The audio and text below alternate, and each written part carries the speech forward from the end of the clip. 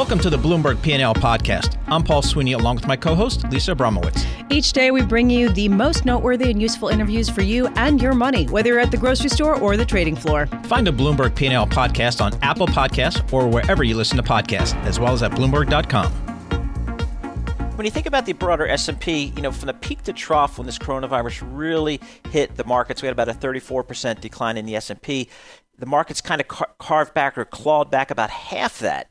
And for a lot of investors, that seems a little bit unusual given or incongruous with the data we're seeing, the economic data, the jobless data, and the data that we're certain to see over the coming days, weeks, and months, to get a sense of kind of how that's really playing out and what the relationship is there between the equity markets and the economic environment. We welcome Paul Krugman, Distinguished Professor of Economics at the City University of New York. He's also a New York Times columnist and Nobel Laureate. Paul, thanks so much for joining us. Again, a lot of our listeners, a lot of investors are not sure whether or how to square it with what's going on in the economy, the pain that they're seeing in the economy, yet the stock market seems to be pretty solid. Yeah, well, the first thing to say is that stock market, as I like to say, there are three rules about the stock market and the economy, which is that the stock market is not the economy, the stock market is not the economy, and the stock market is not the economy. And actually, beyond the fact that there's a whole lot of psychology in the market and all kinds of things can move stocks, there's the simple fact that there's another market that is much more closely linked to economic prospects, which is the bond market. The bond market has been telling us something very clear. If you look at long-term interest rates, you see that the 10-year is falling from almost actually a little over 3% at the beginning of 2019, and well over 2% not very long ago to a fraction of a percent now. 30-year rates down by half since last fall.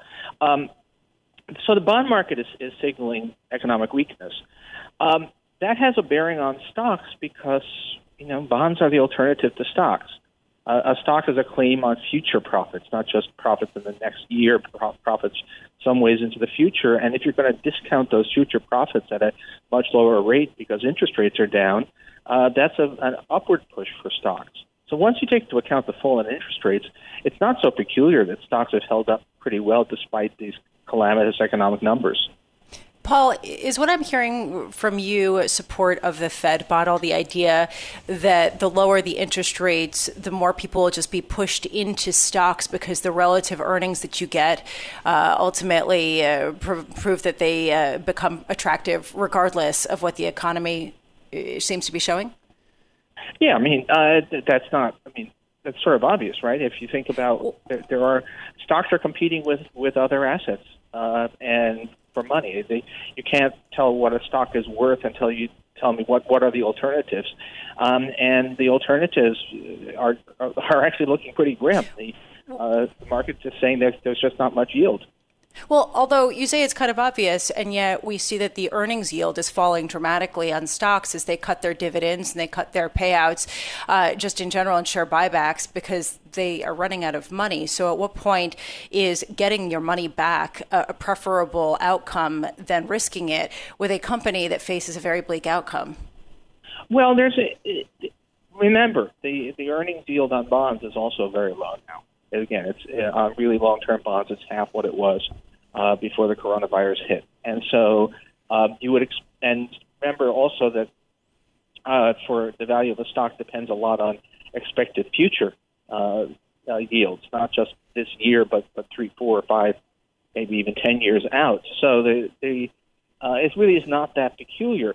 What the question is, at what point do people say all of these yields are so low that I'm I'm scared and I'm just going to go into cash? And that actually was happening for a couple of weeks in March. We had a point there where everything froze, where bond prices and stock prices both fell, where corporate bonds were selling at the yield on corporate bonds shot up because people were afraid of default, and stocks cratered. That came to a pretty abrupt end in late March, and stocks rebounded, making up something like half the losses that they'd experienced. But that's the story. As long as people are not afraid of a real financial crisis, and at the moment that fear has receded, then it makes sense for stocks to hold up pretty well despite a truly ghastly real economy. Talking about the real economy, Paul, we've seen obviously the second quarter the expectations are for just crushing contraction in GDP. But then I guess the real discussion becomes to what extent and over what time period will the U.S. economy recover? We've had the Fed very aggressive. We've had fiscal stimulus from Congress and more likely to come. How do you think the recovery plays out? I won't ask you to give me a letter, a V or a W or an L or anything, but how do you think this is going to play out? Actually, I will give you. It's not a letter. It's a swoosh. It's okay. It's a very steep decline, and then a climb. Which is clearly going to be much slower than the crash, it's the question of how fast that rise is going to be is actually one of the hardest things. We really don't have experience with this. You can tell stories that go in all directions. I have no confidence at all in any prediction, including my own, on this. On the one hand, there could be pent up demand, people raring to go. On the other hand, there's probably a lot of financial damaging taking place now. Business can't come back if the business has gone under. Consumers may be wanting to rebuild their balance sheets after the beating they've taken at the peak of the crisis. And we also, the epidemiology is highly uncertain. You say, well, we're going to be ready to go back to business. Are we? I mean, everything I see says that if you take out New York, which had a very steep peak in cases and is now falling, the rest of the country, things are still getting worse. And so your guess is really as good as mine. You certainly can't count on a rapid recovery. Flying blind is the way a lot of analysts have put it, and that's definitely how I feel right now. Paul Krugman, distinguished professor of economics at the City University of New York, a New York Times columnist, Nobel Laureate, and really helpful insights into this issue. Joining us on the phone from New Jersey, we are expecting a truly horrific jobs data figure on Friday when we get the April jobs numbers. We're expecting more than 20 million jobs to have been lost, and we saw numbers similar to that this morning from the ADP report. It is time for Bloomberg Opinion. We are joined today by Bloomberg Opinion columnist Tara Lachappelle. She covers all things on the entertainment, telecommunications, and deals front for Bloomberg Opinion. So, Tara, thanks so much for joining us here. We had, highly anticipated numbers out of Disney last night, and boy, it seems like their key businesses really bore the brunt of, what's happening to the U.S. economy resulting from this pandemic. What kind of stood out for you as you looked at the results last night? Well, if you look at the theme parks division, their operating income in just that business was down 58%. And if you recall, that's for the quarter ended March 31st. So that was only the beginning of this crisis, which means this quarter is going to be a lot worse. And that drove down Disney's overall net income by 91%. So it wasn't really surprising to see that, given that we know so much of Disney's different businesses have been affected and closed because of these lockdowns. But it was still really just momentous to look at those numbers and be like, wow, we haven't seen something like this from Disney for a really long time. Can you just talk a little bit about the breakdown in terms of where Disney gets revenues, in terms of how much Disney Plus could actually pull with respect to revenues it brings in? So Disney Plus has been a bright spot, but when you look at the numbers, I mean, they're not that impressive yet because, it's still losing money. It's nowhere near the level of these other businesses. Disney's still very dependent on their media network, the advertising money they get from that, their theme parks, of course, their films that get released to movie theaters. So they're still very much tied to that. However, you can see that Bob Iger, as he was preparing for retirement, was trying to set up Disney for a future where streaming is going to play a much bigger role. And they had been hoping to get to 60 to 90 million subscribers globally for Disney Plus by the year 2024. They're already almost at 60 million now. So you can see that, this is doing better than they expected. It can't carry the weight of Disney, but I think it definitely is a bright spot and something investors are at least like, well, they have this and it is the future. So maybe that's an opportunity there. Hey, Tara, was there any clarification on the call last night of what Bob Iger's role is? I mean, it's been an on again, off again for years about whether he was, when he was going to retire. He surprised everybody by retiring a couple of months ago, kind of right in front of this pandemic, which I think surprised a lot of people. And Bob Chapek was elevated to the CEO role. And then there was some announcement that Bob was kind of coming back and taking a more hands-on role. So is there any clarification last night? They didn't address it head on, but I think there was kind of an unspoken message. When the earnings call began, Bob Iger kicked it off with some introductory remarks on just how he sees the business and how he's still really optimistic about the future and so on. But then from there, the new CEO, Bob Chapek, he handled all the questions along with their chief financial officer, and we didn't really hear from Iger the rest of the evening. So I think that was Disney's way of saying Chapek is the CEO. But I do think that Iger, as executive chairman, is perhaps being a little bit more hands-on than a chairman normally would. And I think maybe his focus, while Chapek is, all his attention has to go to the theme parks right now and getting those back open, I think maybe Iger is focusing on the content side and making sure Disney Plus doesn't get thrown off course by all of this. One thing I was wondering about, Tara, the dividend, they said they were not going to pay it for the second half of the year. Do we have a sense of how long they will suspend the dividend as the theme parks are struggling to reopen? It sounded like they were going to reassess it in about 6 months. So I think it wasn't something they necessarily needed to do, but it just seemed like a smart move. They're trying to conserve their money right now. They have lots of workers that are furloughed at the moment, so their costs are lower than they would be. But as they get these parks back up and running, they're trying to figure out how many people they need to staff and what the effects of that are going to be relative to the lower volume of visitors that they're going to be allowing in. So I think they're just going to have to reassess that down the road. There's also a question of executive compensation. There's been some political ire over the fact that there still are incentive packages for some of the top executives, even though there is this absolute demolition of their balance sheet. Any word on that? This has been an ongoing issue for Disney even before this crisis. Iger's pay has been increasingly controversial, and, now with them furloughing so many workers, and I think this could be, something that makes its way back into the news again. They really haven't talked much about it other than doing the same things that other companies are doing with cutting, executive pay and things like that. But, as time wears on, those employees that they had been paying, even though they weren't working at the parks, that's going to, they're going to stop doing that. And that's going to be something that becomes a little bit more controversial when these executives are obviously still making lots of money. Tara Lachappelle, Bloomberg Opinion columnist, thank you so much for being with us. Definitely, Paul, that's been a political hot-button issue, especially as the company cuts half of its employees tied to the theme parks. I'm just wondering, what did you make of the earnings? Yeah, it's interesting. Kind of as expected, but just decimated, and they're going to be even worse this coming fiscal quarter because they're going to have a full quarter of the park shut down and no film and entertainment, and so it's going to be tough. But I think what most investors are saying is, this is a world-class brand, and when we do get to the other side of this, this is a brand that will once again start generating returns for shareholders. So I think that's kind of what we're seeing in the stock today. It's up about 3% today, but still down about 28% year to date. Yeah, there's also this idea that the entire environment is giving some wind to its Disney Plus offering and making it a real competitor for Netflix. So if they can hang on to those subscribers, that could be a potential boon to them on the other side of this.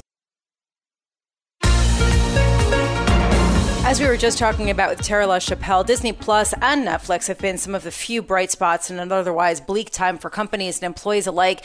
Meanwhile, theater companies like AMC are struggling to survive all this, leading to the question, how much will the media landscape change in the wake of this pandemic? Joining us now, someone with a front row seat to all of the changes over media, which is Terry Kawaja. He was former global head of media mergers and acquisitions at Citigroup and Credit Suisse First Boston, more than 20 years of experience, currently founder and chief executive officer of LUMA Partners Investment Banking in New York. Terry, as you surveil the landscape right now that seems to be under a dramatic change, what will it look like on the other side? Good morning, Lisa. Great to be with you. We have this, what's going on right now is this bizarre dichotomy between, we normally connect time spent in media with advertising opportunity. And we've got this scission that has taken place because here we are in COVID, in lockdown, and consumers across the board are consuming more media, almost across every conceivable category, more TV, more digital. And what's interesting is, yet about at the same time, advertising is down. And when I say these changes are taking place, we're watching way more TV, way more digital, spending more time on our phones, and yet advertising is down 30, 40% just in the course of the last 2 months. So this dichotomy between time spent and revenue from advertising is pretty material. I think post-COVID, we have to look to see what of these patterns will stick, are more permanent than others, because we should presume that when things get back to normal, the sort of advertising opportunity should rematch with time spent. So we should get rid of that chasm. Then the question is, what will consumption look like? And I think in large part, you can assume that the impacts of COVID have been not to necessarily change our patterns permanently, but rather accelerate the trends that we were previously seeing. So, for example, the shift from linear television to cutting the cord and watching via streaming, that will likely accelerate post-COVID. The enhanced listening of podcasts, the consumption of podcast media will likely enhance post-COVID. And then there's a few question marks, like around terrestrial radio. What you tell me what the work from home patterns change post-COVID, and I'll tell you about the implications of drive time and therefore listening of terrestrial radio. So some of them we know for sure are accelerants of trends that were already happening pre-COVID. Others are more jump ball. Terry, I know you're really on the front lines and dealing with a lot of the digital advertising ecosystem here, the buyers and sellers of digital advertising. Do you think one of the trends will be maybe an acceleration of advertising dollars from traditional media, whether it's broadcast and cable television, print, and so on, to the digital, to the Facebooks, to the Googles of the world? Is that just going to be accelerated? Yeah, no question, right? If we, at times of crisis, that tends to create inflection points, right, on existing trends. If we look back at the financial crisis 10 years ago, what happened was media spend in every single category went down except for one, search. Search ad spend went up during the last recession, which is and that is a function of the fact that advertisers retreat towards performance when times get tough, right? So brand spend on garnering impressions without necessarily it leading to the direct sale of a product tends to be thought of as more discretionary in nature. So when economic times turn down, you sort of siphon off some of that spend. Whereas what you do keep spending on are the things that keep driving your business. So the tighter the connection between the spend on media in advertising and the results of driving actual new customers, those are the channels to which you will migrate to in downtimes. And those tend to be search, as I mentioned, performance ads on Facebook and other similar channels. No question. Terry, there's also a question of who will remain after this crisis is over. We've seen from AMC theaters, for example, they're struggling to stay afloat as no one can go to the movies and actually see them in a theater. There is also a question about mergers and acquisitions. Do you expect a rash of deals and consolidation in the near future? So I think what this crisis does, obviously, for growth companies is it puts a cash constraint on. You've seen almost most companies, cut their guidance, downsize their workforce in preparation to withstand and weather this storm, because we just don't know the total extent of the impact or how long it'll take. But absolutely, this will create sellers, right? Companies that need to find a home. And again, this is the continuation or perhaps acceleration of a trend that we had witnessed and we all had talked about on a prior program, where it's inevitable that this will then cause some companies to want to sort of, panic is probably too strong a word, but certainly, seek an exit. And then on the back end of this, when things come back, I think we will have been in whatever it is, 3 months, 6 months, 9 months of a deal hiatus. And I actually do believe we'll see a tremendous amount of strategic activity take place. So I'm actually contemplating the end of this year and into 2021 as being a very active time for deals in media. So Barry, Terry, we just had Disney report last night, and the silver lining, I guess, if there was one, was that Disney Plus and all their streaming businesses doing pretty well. People, I guess, are sampling a lot now. We're all quarantined. We're sampling all the streaming products out there. How many streaming services do you think will ultimately shake out in this market?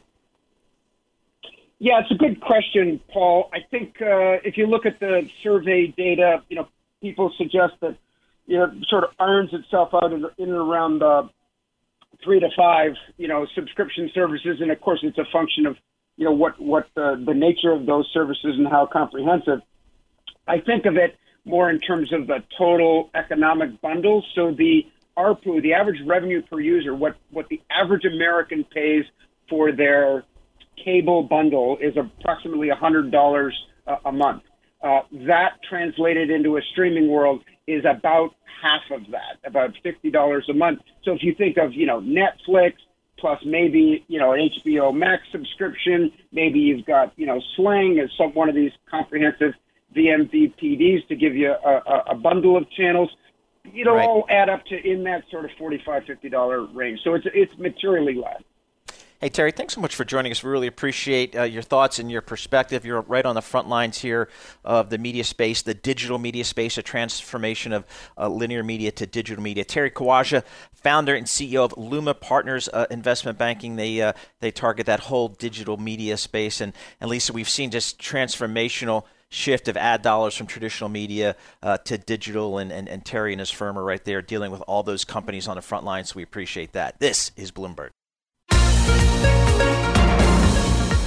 A story, Paul, that really cried out to me this morning, written by Shawn Donnan and Joe Doe, talking about the layoffs that we're seeing in unprecedented numbers across America. There is a question, are we moving from a temporary wave of layoffs to something much more permanent and nefarious when it comes to a longer-term recovery? Shawn Donnan, senior trade reporter for Bloomberg, joining us now. Shawn, how much have you seen by way of evidence that a lot of the layoffs that we're seeing right now are going to be permanent? Yeah, well, the story of the jobs market in the U.S. right now is a story of in a lot of cases of the data that we don't have, right?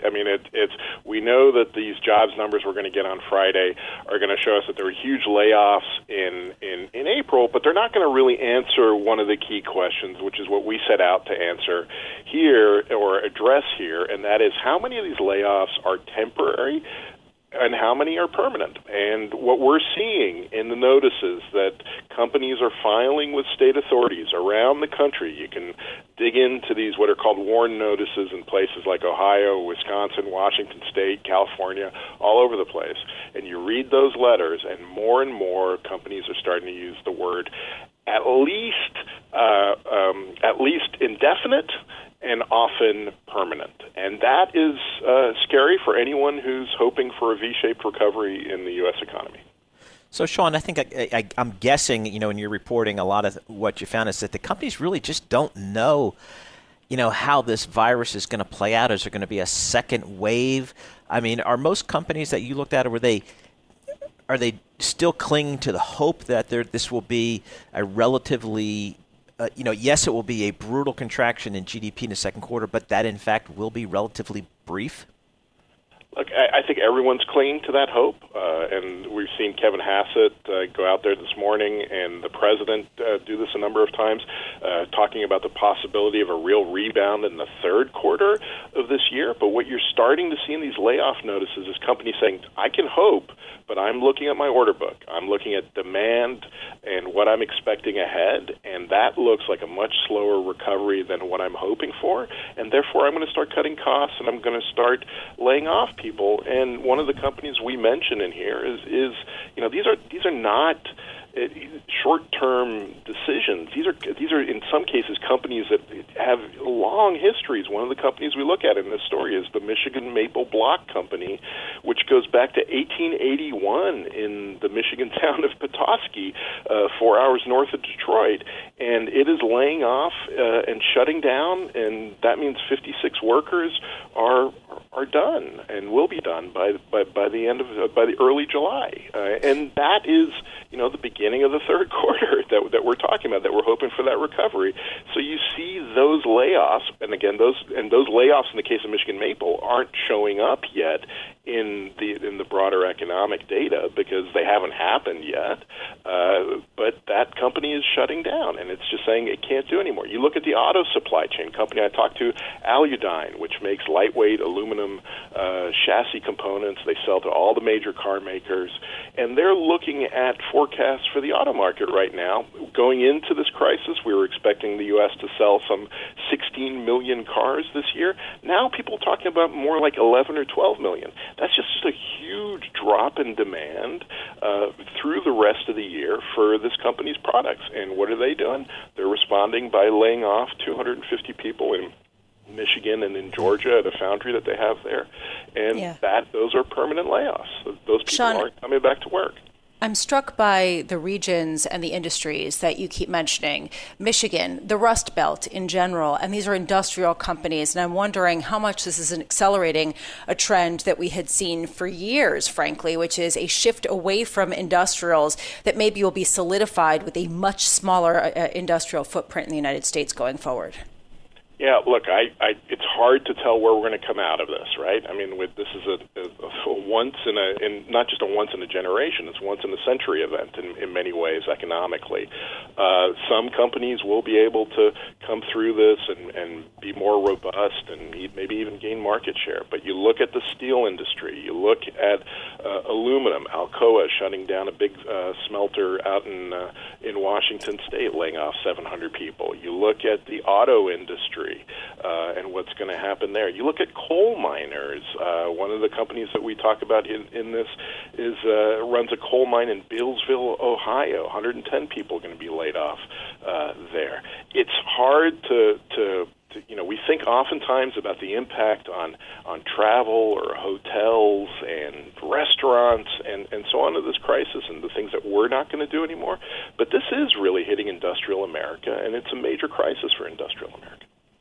Shawn Donnan, thanks so much for joining us. Really a compelling story you and Joe Doe put out, just a really interesting story about the real impact that we're seeing in terms behind the employment numbers that we talk about every week. Shawn Donnan, senior trade reporter for Bloomberg. And Lisa, Shawn's story just kind of brings back to the fore once again, if we ever do forget about it, that when we talk about these employment figures, the jobless claims every week, that there are, real companies, real people, real communities, really being impacted by what's happening as a result of this coronavirus in terms of the economic activity.